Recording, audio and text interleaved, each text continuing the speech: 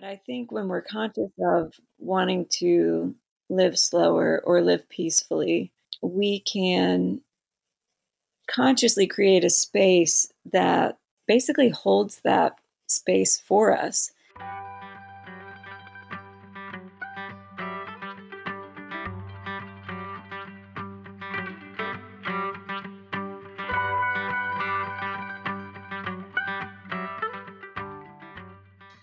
Welcome to the Good Dirt Podcast, where we dig into the nitty-gritty of sustainable living through food, fashion, and lifestyle.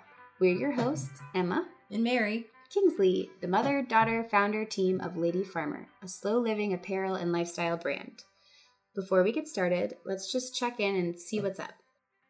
Mom, how have you practiced slow living this week?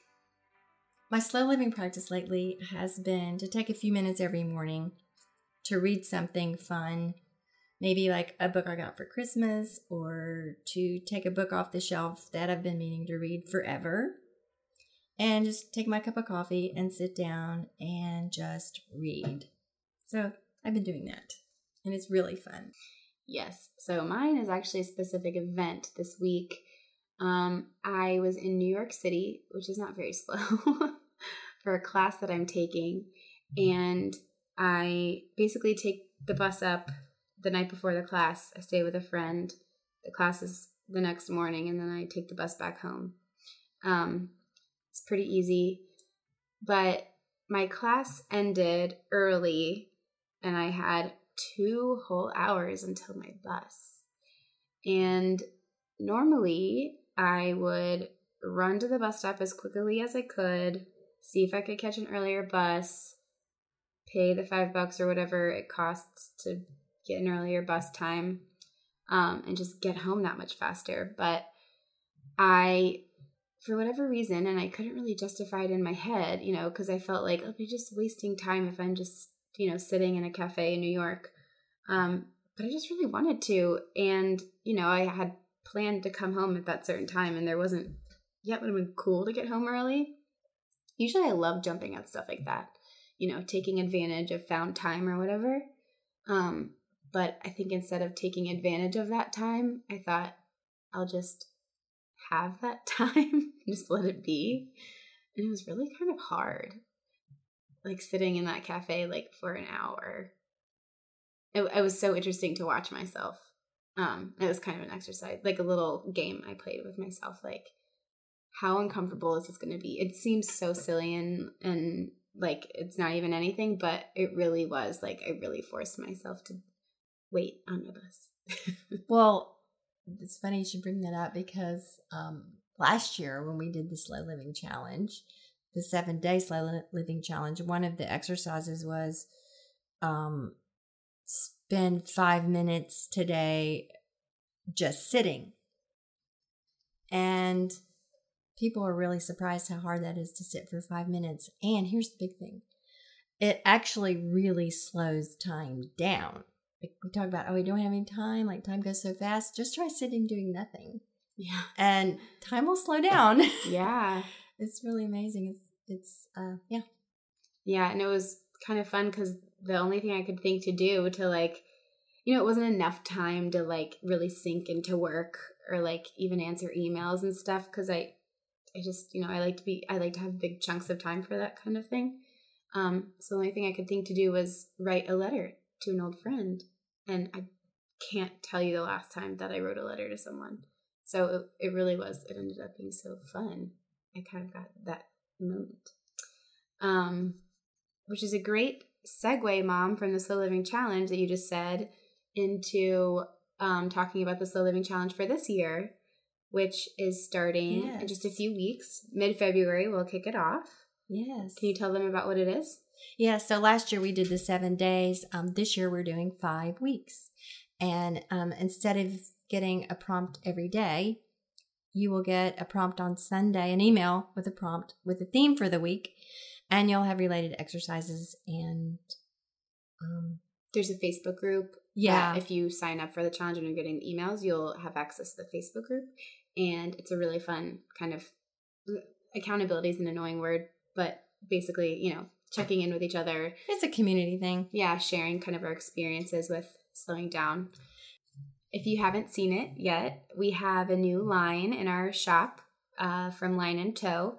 It's a beautiful line designed in Roanoke, Virginia, made in Guatemala. The fabrics are all beautiful. Part of the collection is made out of recycled denim, which is super cool. Go check those out if you haven't seen them already. Yes, we think you're going to really love these pieces. We're so excited to have them. Yeah. So I think that's it for announcements for this week. We're going to go ahead and jump into this episode. It's a really special one. Today's episode is about creating sustainable spaces that support our well-being in a variety of ways. At Lady Farmer, we talk a lot about how, as a culture and as humans, we've lost so much of our connection to the sources of our daily needs, our food, our clothing, and our shelters and our tools for everyday living. So in terms of our living spaces, our ancestors would create for themselves what was possible according to their own circumstances, from choosing the location and materials to designing exactly what worked for them. And until quite recently in human history, people planned and built their own shelter and its contents from what was around them. Fast forward to the present, where the creation of our living spaces is relegated to an industry that few of us know anything about, and we know even less about where the materials of our everyday living come from. Yet, as members of a consumer society, we find ourselves filling these spaces with countless objects that we're led to believe we need. Today, we're going to take a step back to the fundamentals of what we really want in our surroundings and what comprises a space that goes beyond perpetuating our voracious appetite for more things. What we're talking about today is how to cultivate surroundings that deeply nurture our health and well-being. Here with us to explore this topic is Joy Hoffman. We know Joy as a creator and a curator of beautiful things. She's a designer, an artist, and a visionary focused on advancing the human spirit through meaningful and creative design solutions. She's super cool. She's also the mother of 4 creative and amazing children that I had the privilege of getting to know the year that I spent as an intern with Joy. I lived with their family and I worked with her and I babysat her kids, and I just love everything about Joy and her family, and I learned so much from her. In fact, a lot of what I learned from her led straight into my work with Lady Farmer, and I have her to thank for a lot of what Lady Farmer looks like today. Joy is recognized for assisting clients to shape a vision, realize possibilities, curate resources, and gracefully guide individuals, leaders, and organizations to beautiful and consequential outcomes. Widely acknowledged and respected for aesthetic sensibilities, judgment, and leadership, the depth and breadth of her knowledge and understanding draws from a lifetime of diverse experiences and engagements. Her skills and creative passion have inspired and informed everything from helping design a new town to humanitarian aid work in South America and the Middle East. She's designed and managed Forbes List destination weddings and developed one of the most respected and influential wedding websites in the world. Joy's work has been published in Vogue, Elle Decor, and countless wedding publications. She's an accomplished photographer, painter, stylist, and has designed interiors for the residential and hospitality sectors. She's launched businesses in the education space, founded a micro school, written courses, and taught workshops internationally. Joy completed her undergrad studies in art and anthropology, studied art in Italy, lived with a tribe in the Amazon, and has taken coursework at Harvard, and along the way, of course, raising her 4 children. Joy's motto is "Create the things you wish existed," which is an intriguing way to frame our discussion about creating spaces that make us feel peaceful and whole. During this episode, we will discuss the importance of play, the concept of biophilia, the necessity for including nature in our surroundings, and the role of light, color, and objects in how we feel. We will also hear about Joy's dream of creating not only healing spaces, but entire towns, and her idea about what utopia might look like. That's not utopia, but e-utopia. What's that? To find out, listen to this episode coming up now. If someone were to come up to you at a party and say, "Hi, what do you do?" What is your answer? I'm curious. Oh gosh, that's such a funny question because I don't really have a great answer, and I think I adapt my answer depending on the audience and my mood. Because I don't know. I mean, what I really want to answer to that question is like, I'm just me. What do I do? I try to be happy. I try to listen. Um, I try to use my gifts to help the world, like whatever. I don't feel very siloed or like I have a good label for myself. I'm just me. Yeah. I mean, today I'm kind of designer, painter, creative director. Okay. I just want to like work with interesting people that are creative and smart and want to play. I like the word play, and we're so in our culture we're so accustomed to people wanting to know where we work or what do we Yeah. do for your work, and we can reframe that and say like, how do you play? Yeah. Yeah. What do you do for fun? That's a great conversation starter or stopper, maybe. I don't know, because maybe people don't think of play as, they don't value it. Right. But here you are on this journey of incorporating play into what you do every day. Absolutely. Yeah. And really, even my favorite people I've ever worked with all uh, think about and talk about work as play. And that's come up in early conversations with them. And it's one of those things that helps me know really quickly, oh, this is my kind of person. Let's go. There was a lot of that in my job at Pinewood Forest. We were making a town, and there were a lot of times that felt like playing in a really great way. I think a lot of it comes from like a certain degree of honesty between people that like we don't really know what we're doing here, right? Like there's no plan you're supposed to follow. There's just like talented people that have their ideas, and let's have a dialogue and figure out where this needs to go and have fun doing it. Well, I know from what I've seen of your work and what you've been sharing on social media that the idea of spaces and how to create spaces that nurture us as humans and our soul is really central to your work. Yeah. And or your play. And at the same time at Lady Farmer, we talk a lot about spaces and what are some of your ideas about recreating what we would consider conventional living spaces in our society and culture to help us heal, to help us all heal, like physically, emotionally, and all these things that when in our world where there's a lot of pain and a lot of degeneration. Oh man, I could talk for 3 hours about that. Yay, just go. Yeah, so some of the first things that come to mind with some of the language you were using registers in my mind as healing spaces. Are you guys familiar with biophilia? No. Okay. Tell us. It's this fantastic whole field of study that's emerged that means, bio, life, and philia is love of. And it's the love of life, but more specifically, like the love of nature. And it is mostly scientists starting to dig into the science side of why we love nature and how it helps us and how it heals us and how it makes us feel better.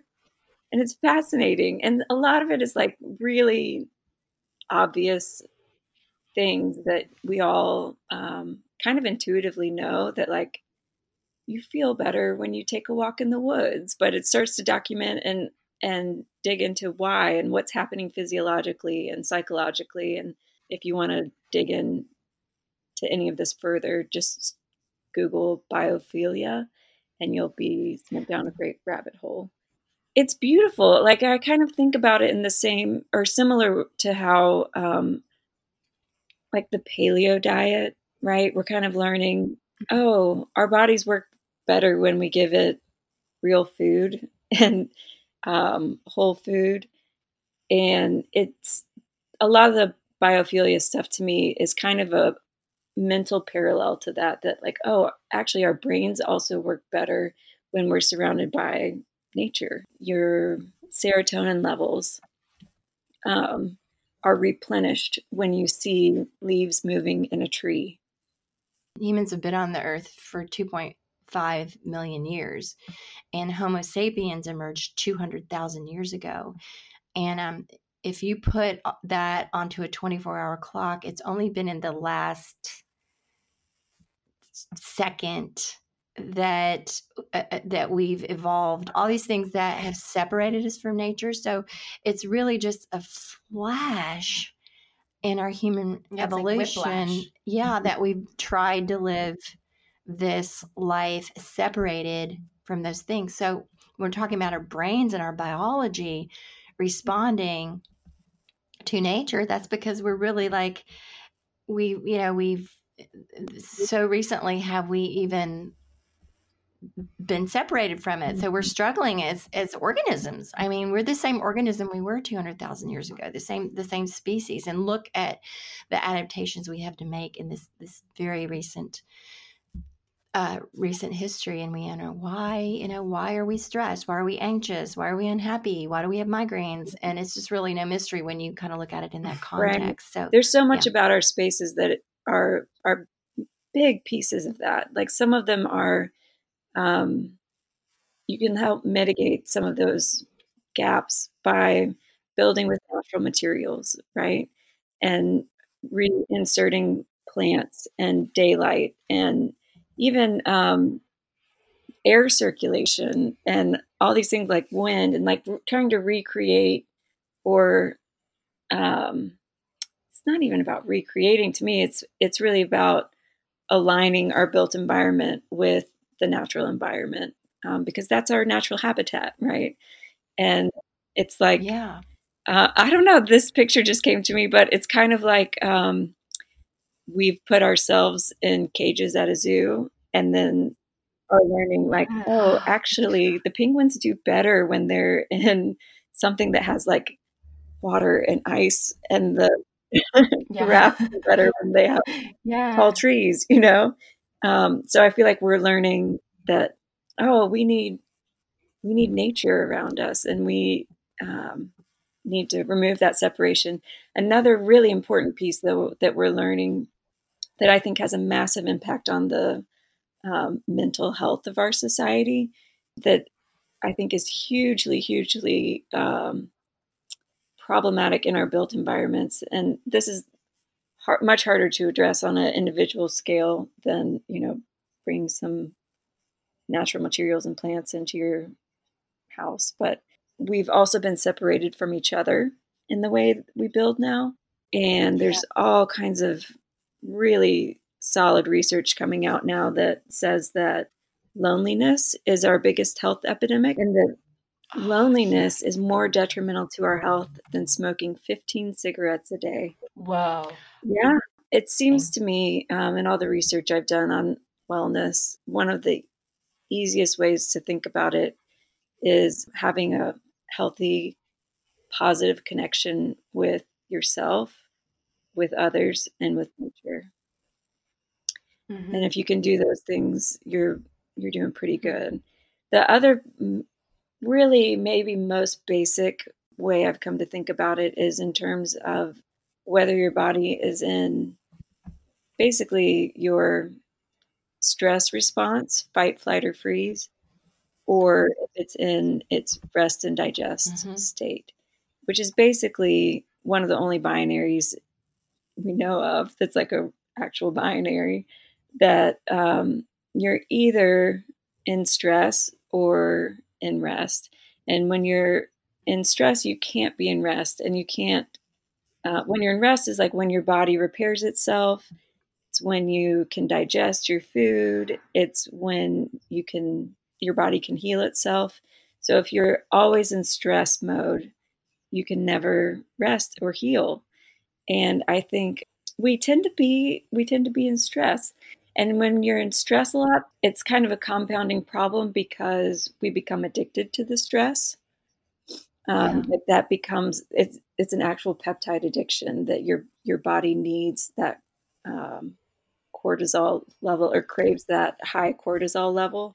Yeah. So that can become a real problem, I think, for a lot of us when if you're not aware of it, and when we try to slow down, like this is a really big helpful piece of science to me with the idea of slow living is that like we have to know that when we slow down, if you've been going, your body wants to maintain that speed. And when you slow down, and you'll, if you're not aware of it, like you're just going to keep having all these urges to like do something stressful. The way I Mode. have come to think of that phenomenon and even explain it to others is you create with your circumstances, you create a kind of chemical soup in your body, and you become addicted to that particular chemical soup, and your mind will find ways to keep it sustained. And even you will like, I don't like the way that person responded to my text, just to even feed yourself something to get that peptide going to sustain that level of stress that you're addicted to in your body. And that's why it's like you were saying, it's really hard for us. You have to be super conscious of that. And like, oh, this thing's bugging me. I feel mad. I feel angry. You really have to be able to step back and observe it and say, this is a feeling. And how can I change this feeling? And then when you change the feeling, the chemicals in your body will change. Yeah. And then, but it's a lot of unlearning about our reactiveness to like everything. It's all day true. long. But I guess to bring it back to our spaces, have you guys read The Architecture of Happiness?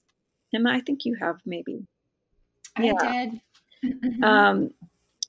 It's written by a guy, my French accent is ridiculously bad, but something like Alain de Botton. He talks about how our built environments can hold us like a psychological mold to a feeling, or to values. Wow. And that was such a helpful piece of language to wrap around these feelings I'd had that kind of helped me understand why and how our built environment matters so much. But I think when we're conscious of wanting to live slower or live peacefully, we can consciously create a space that basically holds that space for us. Like you walk into certain restaurants or any kind of built environment, and you feel a certain way, right? And if you know that you want to feel more peaceful, you can make your house help you get there, right? Like it's similar to choosing what music you turn on. It's going to influence your mood. Yeah. And a few minutes ago, you mentioned the paleo diet, how that became popular because there was this realization that we're evolved to eat a certain way, and therefore let's eat that way to get in touch with our ancestral selves and all that. And you could think of creating your space in the same way. It's not like I wouldn't call it a diet, but applying that same principle to where you live to just make it be gentler on our biology. Because like even when we say like, oh, we need nature, we need connection with nature, like Right. we are nature. The separation is an illusion. It's not real. And our walls, our drywall, our bricks, our artificial light is a big one. All this kind of stuff is just creating a separation that's not at all real. And that's why we're just like a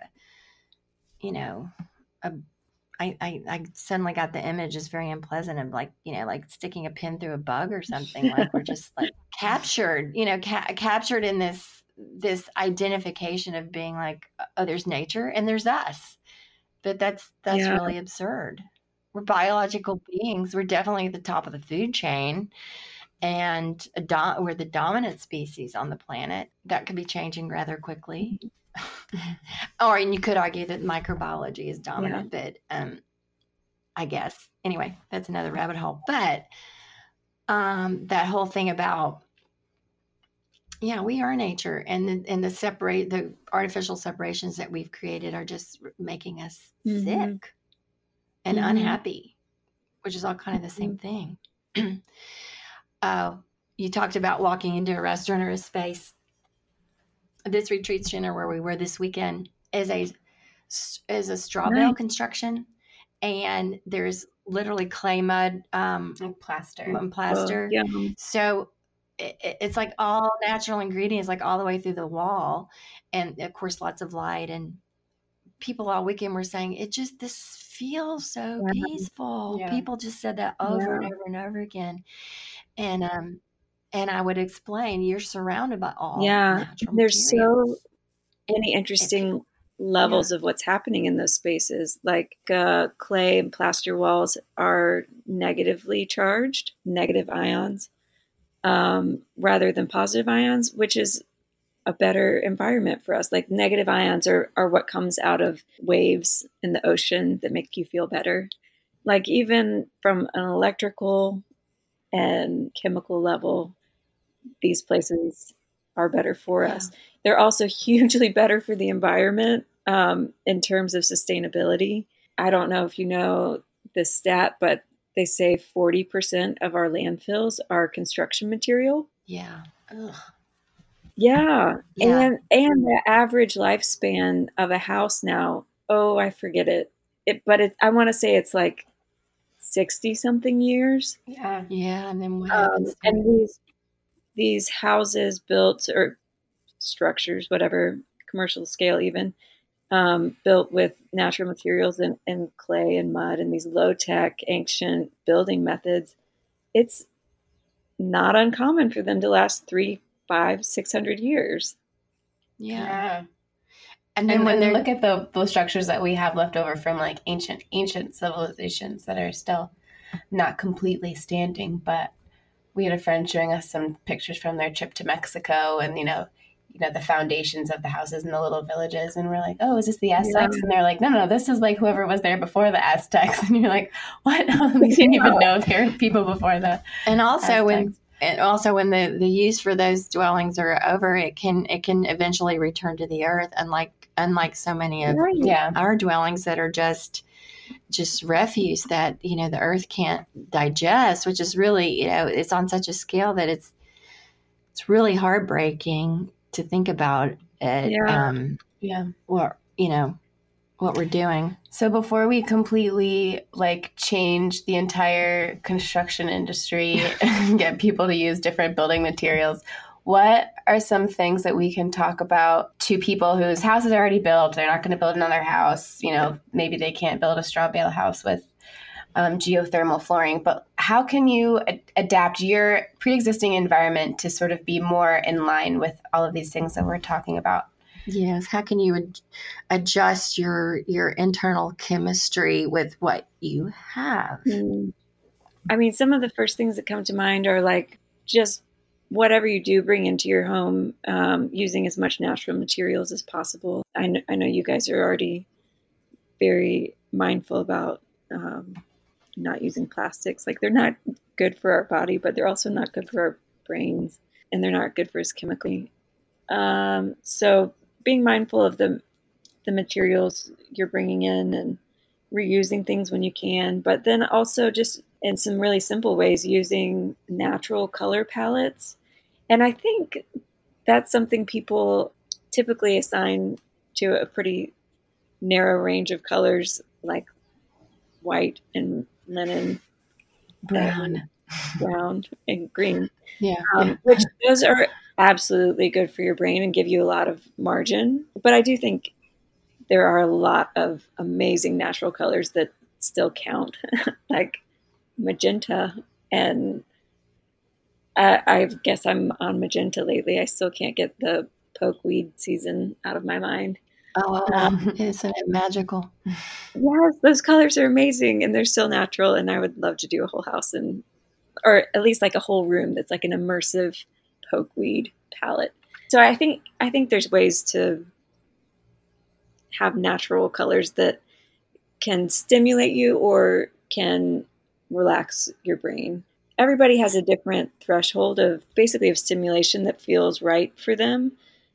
And that's something you can be conscious to construct for yourself. I don't think it's bad to have a high energy space. You probably just also want to have some low energy spaces too to retreat to. And in our current society, we tend to be super busy, right? Most people are in massive deficit of rest. So we need our spaces to create rest for most people. I think, back in the day when we didn't have cars and internet and all the fast things, it made more sense that people had just more maximalist living spaces. And the austere furniture and the colors and and these days we have such maximalist lives that we need some minimalist living spaces to balance that for most people.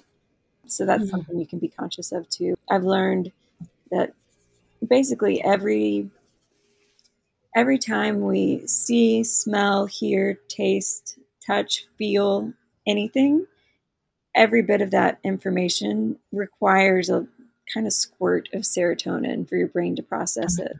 So if you're living in a place where you're seeing a lot, hearing a lot, smelling a lot, feeling a lot, processing a lot, then you're running out of serotonin a lot faster. So that's something you can be conscious of, is creating a space to kind of throttle that for yourself. That speaks to the number of objects that surround us, i.e. clutter. Yes. Yeah.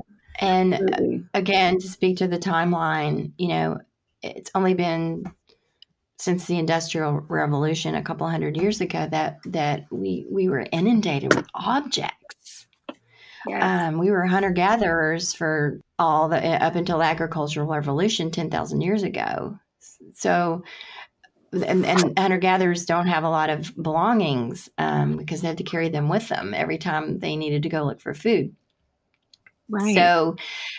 So when we advanced technologically and were able to make things in massive quantities, and we were settled in one place, then we begin to collect things. And that has been a hugely recent development. And our brains, again, are not really evolved to handle that. And what you just said about every time you touch something or see something, putting something away, that you are spending serotonin. And that's really staggering when you think about it. When you think about I think about this personally, how much of my time daily is spent just moving things around. Those are also decisions too. Talk about like decision fatigue. Like you have to decide like where or what to do, where to put or what to do where with should something. I put this? Should I keep it? Exhausting. Should I give it away? Well, so-and-so gave it to me.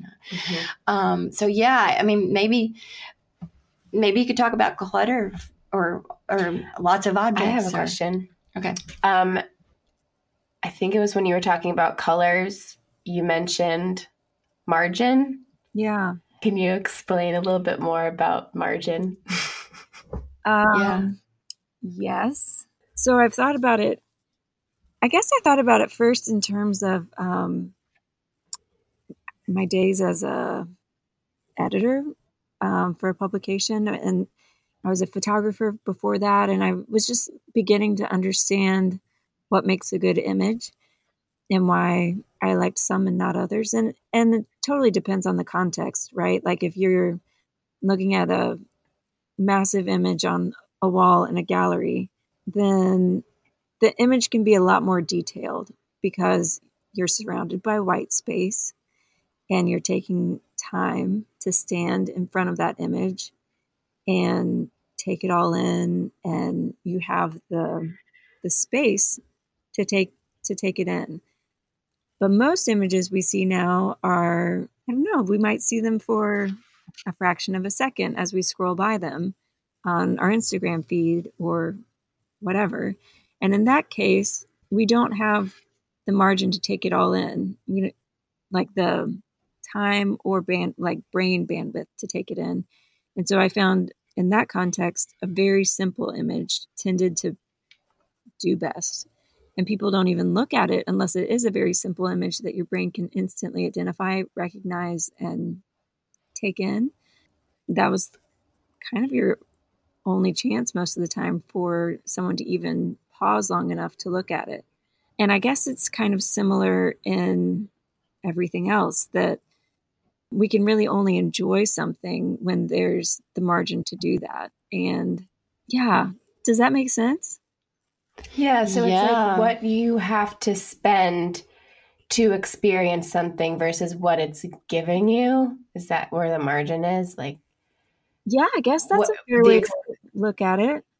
Yeah, you're applying a visual margin to an experiential margin. Yeah. Well, it's kind of all the same. Yeah. And it makes me think of like you have okay, I'm just picturing my kitchen counter. It makes me very, very stressed when there's like 5 objects on it or 8 or something.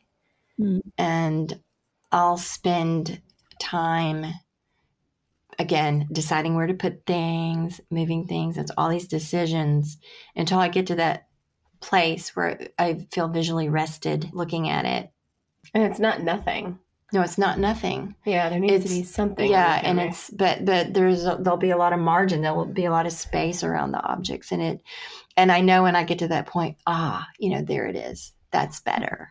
Yeah, I think all of us have to find that right balance or threshold in our lives. And I think one of the tricky parts is that it keeps changing, right? Like at different points in your life, you have more or less stimuli in other areas of your life, and your physical space just needs to balance that out. If you've got a lot going on in your work life, personal life, then your physical space probably needs to simplify a lot for you to feel better. If you've got a really slow time in your life, then you might be able to have more things on the counter and feel really good about that. Right? Mm-hmm.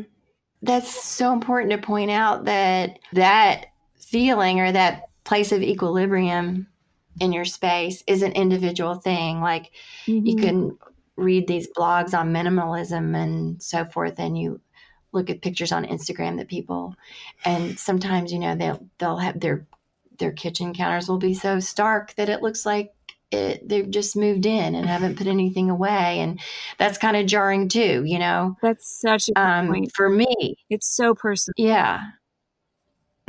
That's great. And then, so we don't have to feel guilty about having like our kitchen counter looking like a landing strip or something, No, you got to do what's right for you that day, Going back a little bit to what we were talking about earlier and kind of tying it into what we like to talk about at Lady Farmer, which is kind of going beyond sustainability into regeneration, actually. So like regenerative agriculture and healing the soil, healing our gut, healing our relationships, healing our, everything through regeneration. So healing our brain chemistry. Right. So at this point, I don't think anyone wants to be sustainable, because whatever we're doing right now, I don't want to sustain it. I want to heal. When we speak of sustainability as bringing things back to some kind of equilibrium, but the goal really is to move beyond sustainability into healing or regenerative space. So how do you think, and you don't have to have, an exact answer, but how can spaces be regenerative, and what role can spaces and our living spaces and our working and playing spaces, what role can that play in this process of regeneration? Huge. One of my favorite studies that I've come across in this idea is back to that idea of healing spaces. Have you guys heard of the studies done on people in hospitals after surgery get better faster when they have a window, right? Have you heard this? Yeah. And they get better faster if it's a window that shows like trees and nature, right? But then they realize Right. people get better even faster if they spend part of their days actually being wheeled outside to some kind of garden, which is awesome. But then these researchers went a step further to try to figure out between all these hospitals with the gardens that people would go out and get better faster in, which one of these gardens did the best. And they realized that people got better the fastest in gardens that had a 7-3 ratio of green to hardscape. Yeah, it's something to that ratio that seems to be best Oh for my us. goodness. And I just love, they're called healing gardens. And I love the idea of expanding that. I mean, to me, I'd love to see a whole town embrace that ratio, right? Like, why do we Oh, have just healing gardens? Why don't we have healing towns? yeah. Wait, can you explain hard to green space? What is Hardscape to green space, so they found you want 70% of what you see to be green, living greenery, like living plants. And then 30% to be hardscape, like the wall of a building, I don't know, like A sculpture. sculpture, a bird bath patio, fountain? Yeah. anything human made, Cool. Oh, that's so interesting. right? Oh my gosh, that's fascinating. That gives me ideas for my garden. Yeah, I hadn't heard that. you can do that. That sounds like sacred geometry. That like goes back to Yeah, those are 3 really magical numbers. I mean, two numbers that are yeah, really that's magical. fascinating. I I want to touch a minute what you said about the windows, and I know that artificial light is a big part of this, and I know you've probably read that. During the day with the sunlight and daylight, we experience the full spectrum of light. And as our ancestors lived, and all of us up until like 100 years ago, when artificial light was introduced, the later in the day we get, the more the blue light into the spectrum is reduced, and we experience the warmth of like firelight, candlelight. Mm-hmm. But our circadian rhythms adjust to that natural ebb and flow of the full spectrum. Mm-hmm. And so we're all have a massive deficit of rest. And so much research is now showing that this full spectrum experience late in the day is affecting our circadian rhythm so much that we're really not resting adequately, and which is another reason we might be Getting sick. Mm-hmm. So now there's all kinds of wacky products, blue light blockers, screens, all these things. And I've heard some people say that windows filter, even windows in buildings like in like our workspaces, high rises and so forth, are filtering the full light. So even if we're indoors with a window, we're not getting the full light spectrum that's literally feeding us and setting our rhythm so that we can rest when the time comes. Have you read anything about that? Do you know anything? Yeah, that's a really tricky thing. It depends on the window and the glazing that's on it and how thick it is. And that's a tricky problem because to have a more sustainable building, you want to have thicker glazed windows to keep the heat inside or climate control, right, or outside. So you want to have a really high R value. So people do all these extra layers of glass and glazing to try to create the thermal conditions that you want. But then that can affect the light conditions that you want. Well, nobody thinks in terms of like, that light coming through there is not full spectrum. I mean, who thinks of that these days? In the manufacturing, people are starting to, but I think there's going to have to be some technological advancements. I mean, for me, I think the answer in our building, it needs to be a really beautiful combination of low tech and high tech answers. I'm not anti technology. I think there's so much wonderful about living today versus actually all of the ancient. Living in a cave. Yeah. Like I like having a lot of the comforts of today, but I think we need to look back to some of the ancient building methods. But it is tricky when weather is such a, or like temperature is such a factor. And you want to get in winter, you want to get your light, but it's really cold outside. Right. And I realized that nothing replaces like being outside in the full natural light. Right. But I'm not sure And how much that's not you need of that. I know like for vitamin D levels, you only need like 20 minutes of natural sunlight a day. I'm not sure how much you need for yeah. full spectrum light, but I imagine it's not an impossible amount. Yeah. Well, the other thing is like you can just go by how you feel. I know that if I'm in a room where light is coming through the window, it feels better. So I know, something's right about that. Yes. There's some degree of healing and nurturing going on there. You just know, like you walk into a sunny room and, oh, this is lovely. You wouldn't feel that if it wasn't helping you in some way. Yes, that's Or feeding you. That's such a good point. I mean, Yeah. I think so much of all of this is learning to pay attention to when we feel good. Yeah. And Yeah. and maybe because I'm a dork, I like trying to understand why this makes me feel good, so that I can recreate it and help other people. Can you talk a little bit about your dream project? I still really want to make a healing town. I think it may have to start smaller, and I'm okay with that. Like maybe it starts out as more like a resort scale or a village, but hopefully on a lot of land so that I could help just think ahead with the land usage to plan plans for smart growth. But yeah, I think there just aren't enough spaces, especially in the United States, that are the kind of environments that people thrive in.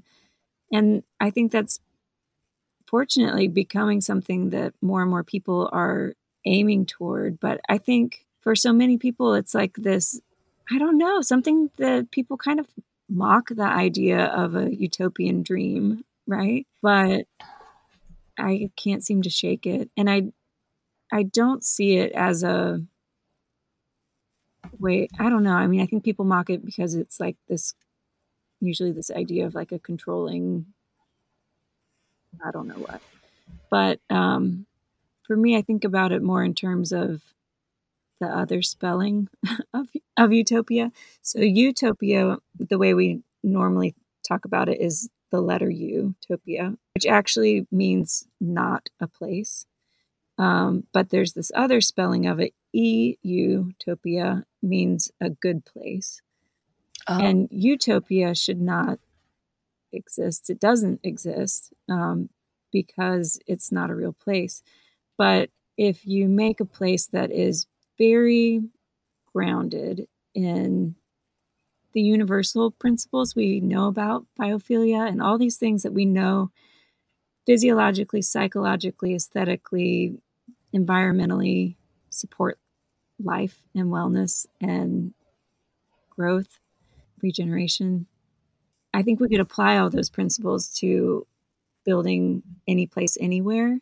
But then I think when you combine that with a very specific time and place in the world is when you get a really magical place that people just want to be there. I've started, actually, I built a website just to try to start organizing my thoughts around it. And I don't know, it may become a book, it may become something, but the idea in my head is about the terroir of utopia. I actually called it the terroir of Camelot, that when you combine these universal principles with the very specific terroir of a time and place and human practices to that area is when you get something really special that lasts for hundreds of years because it's beautiful. I mean, I think there's not enough emphasis on beauty in most of our talks around sustainability, but I think beauty is actually one of the most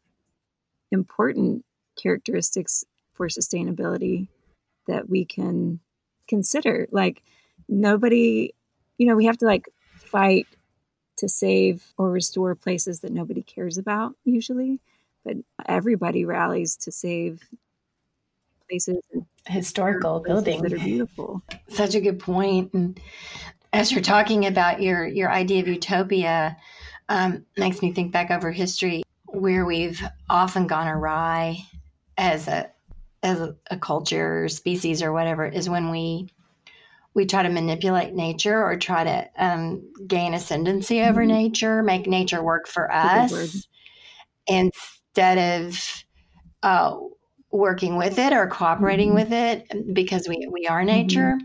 So the utopia idea, the utopia, might be about that, which is so fundamental. Just like we're part of it, we're in step with it. That's the bottom line. That when we try to change that is when we run into trouble, even historically speaking.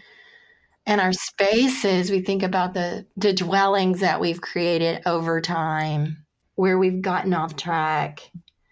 It's just the materials we've decided to use for either cheaper or more accessible. So I really am intrigued by that idea, the utopia as a place. It's a place of balance. It's a place of cooperation. It's a place of engagement with nature. Because guess what? We're no different from any of it. I want to live there. I want to go to Utopia. Me too. Me too.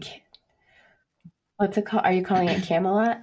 No, to me, Camelot just kind of holds the idea of the universal principles of beauty and building and wellness. And cooperation. Yeah. Honor. Yes, like the round table, right? That's that's an idea that we all resonate with. I mean, I notice that the round table is usually still full of white men. Like even and a beautiful woman that busted it all up. Yeah. That idea of all of us at the table is what we should be working toward, right? Like, and that's the thing about utopia for me is like, if we're not trying to build utopia, what are we doing?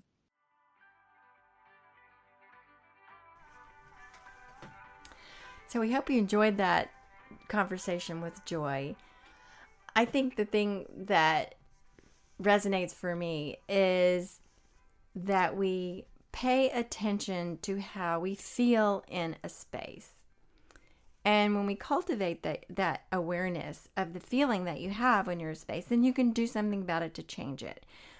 I don't think it's really a first response that when you're feeling agitated or anxious or whatever, to say, what is it in my surroundings that's making me feel this way? And maybe it's not all about your surroundings, but I think one big takeaway from this is that it certainly can be, and your surroundings can contribute to how you might be feeling in a moment and in a day, or for even a short period of time or a long period of time or whatever. So I think that's really valuable.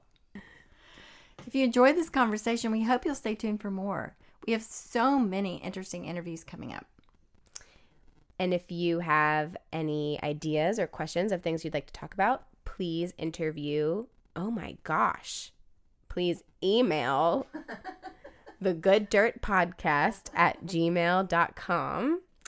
Please follow us on Instagram. We are Lady Farmer, and find us on Facebook and like our Facebook page and join our Facebook group and do all of the things so that you can make sure that you are tuned in and up to date on what Lady Farmer is doing.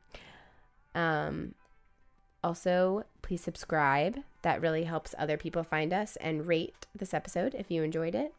And we can't wait to hear from you.